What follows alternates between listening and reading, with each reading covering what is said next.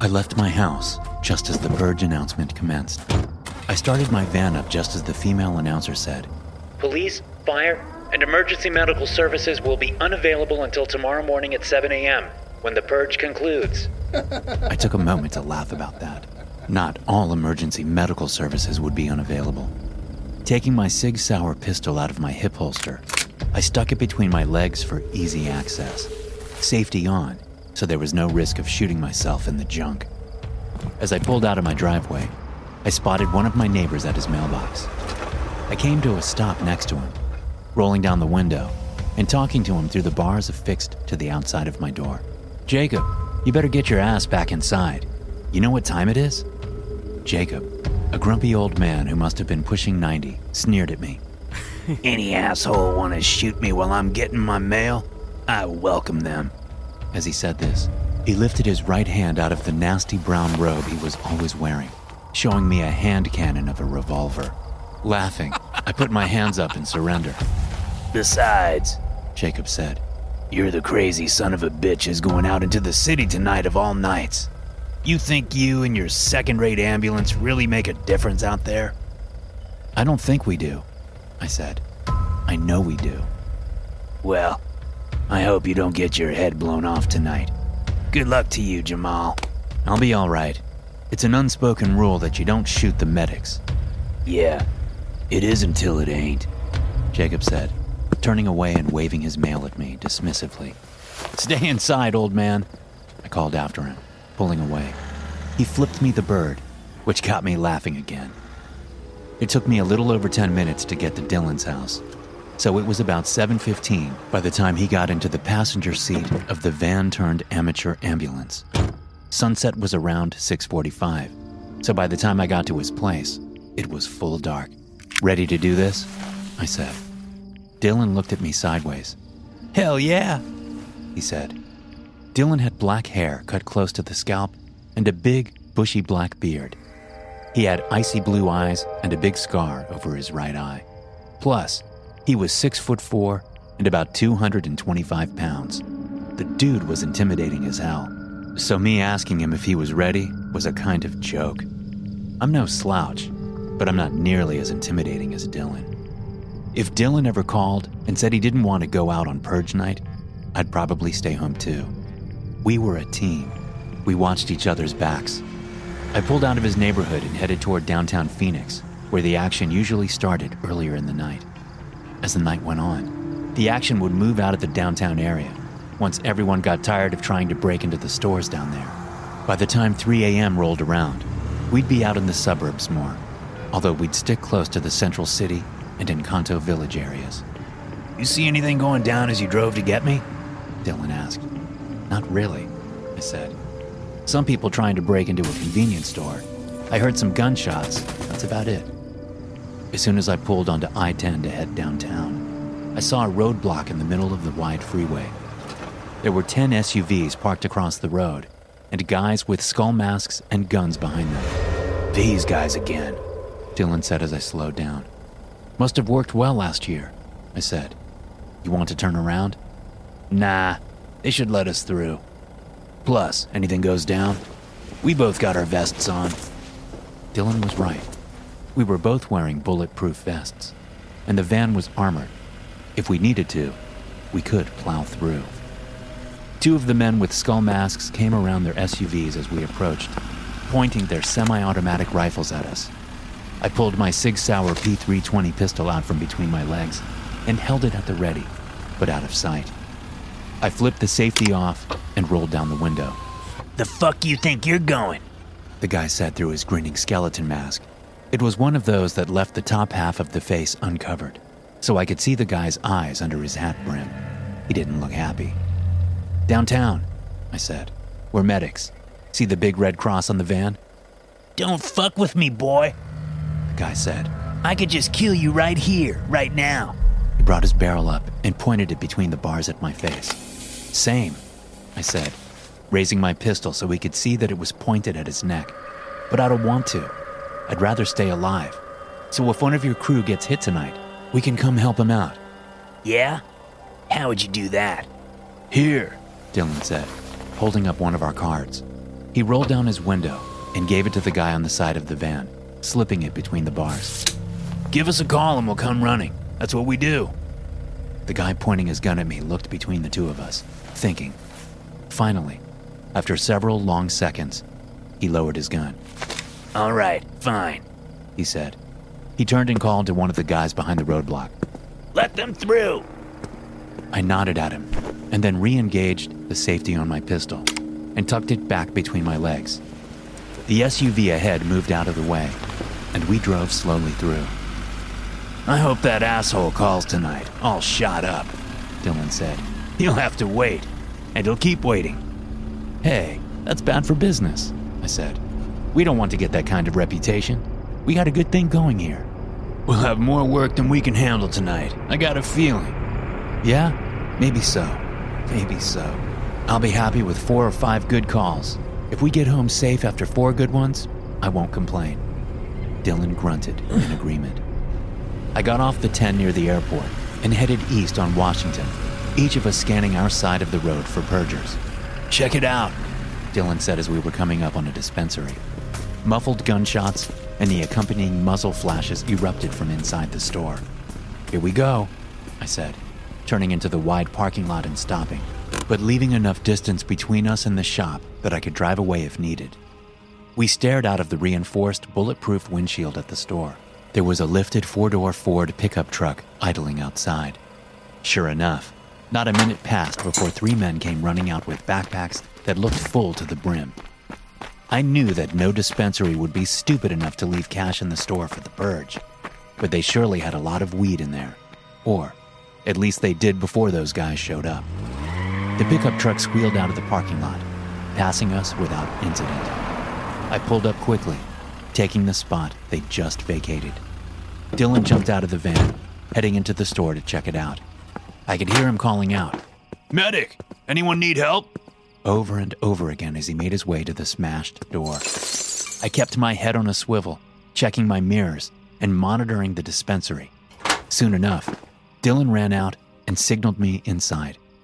I jumped out, gun in hand, and opened the rear doors, reaching in to unlatch the gurney. I pulled the bed on wheels out and met Dylan at the door.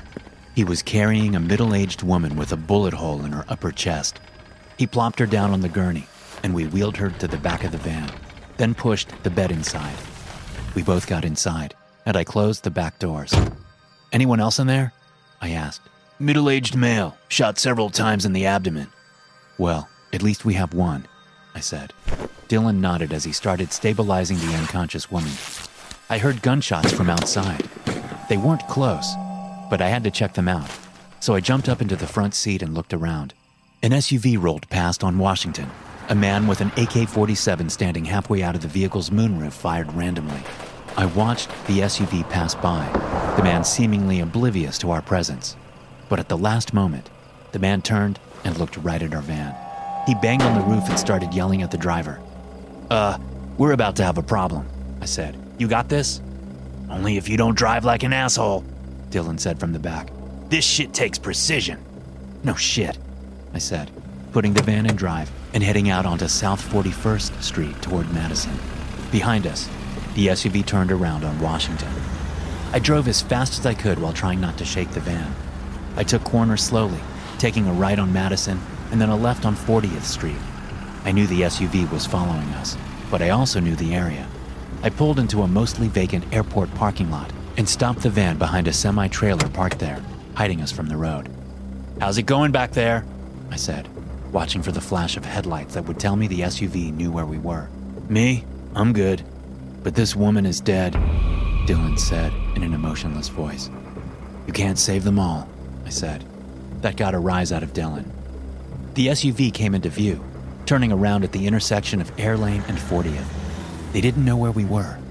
I smiled. Dylan and I waited until the SUV was long gone before we dumped the woman's body on the sidewalk next to 40th. The cleanup crews would find her in the morning. "Where to next?" I asked once we were back in the van. Before Dylan could answer, his cell phone chirped. He pulled it out of his pocket and answered it, speaking a few words but mostly listening. After less than a minute, he took the phone away from his ear and ended the call. "Guess you just called?" he asked. That asshole from the barricade, I said. Where is he? Dylan told me, and I headed back up 40th, turning left back onto Washington and then getting on the freeway again. We drove out of Phoenix and into Tempe, pulling into the Arizona Mills parking lot near the movie theater. We immediately saw the signs of a massive fight. One SUV was flipped over on its hood. Smoke was coming out of the engine compartment. Another had smashed head-on into a light pole. Off in the distance, we saw a Jeep and an SUV tear around the far side of the mall. The SUV was chasing the Jeep. A masked man was hanging out one of the windows, firing a semi-auto rifle at the swerving Jeep. They bounced over a curb, rolling across the sidewalk and onto the road bordering the mall, heading away from us. Where do we start? I asked Dylan. The guy said his buddy's at the entrance to the movie theater. I nodded and directed the van that way. We spotted him pretty quick. He was lying against a light pole near an SUV riddled with bullet holes. Parking the van near the guy, I took a moment to look around. I saw no movement. No one else was around. Dylan and I jumped out of the van and approached the guy. His skull mask was askew, but I could tell by his clothes that it wasn't one of the two guys we'd talked to at the barricade. Not that it really mattered. The guy was still alive, but he'd been shot once in the leg and once in the lower right abdomen. He croaked the word help with half-slitted eyes, one hand weakly pressing on each wound. Where's the rest of your crew? I asked. Where's the guy that called us?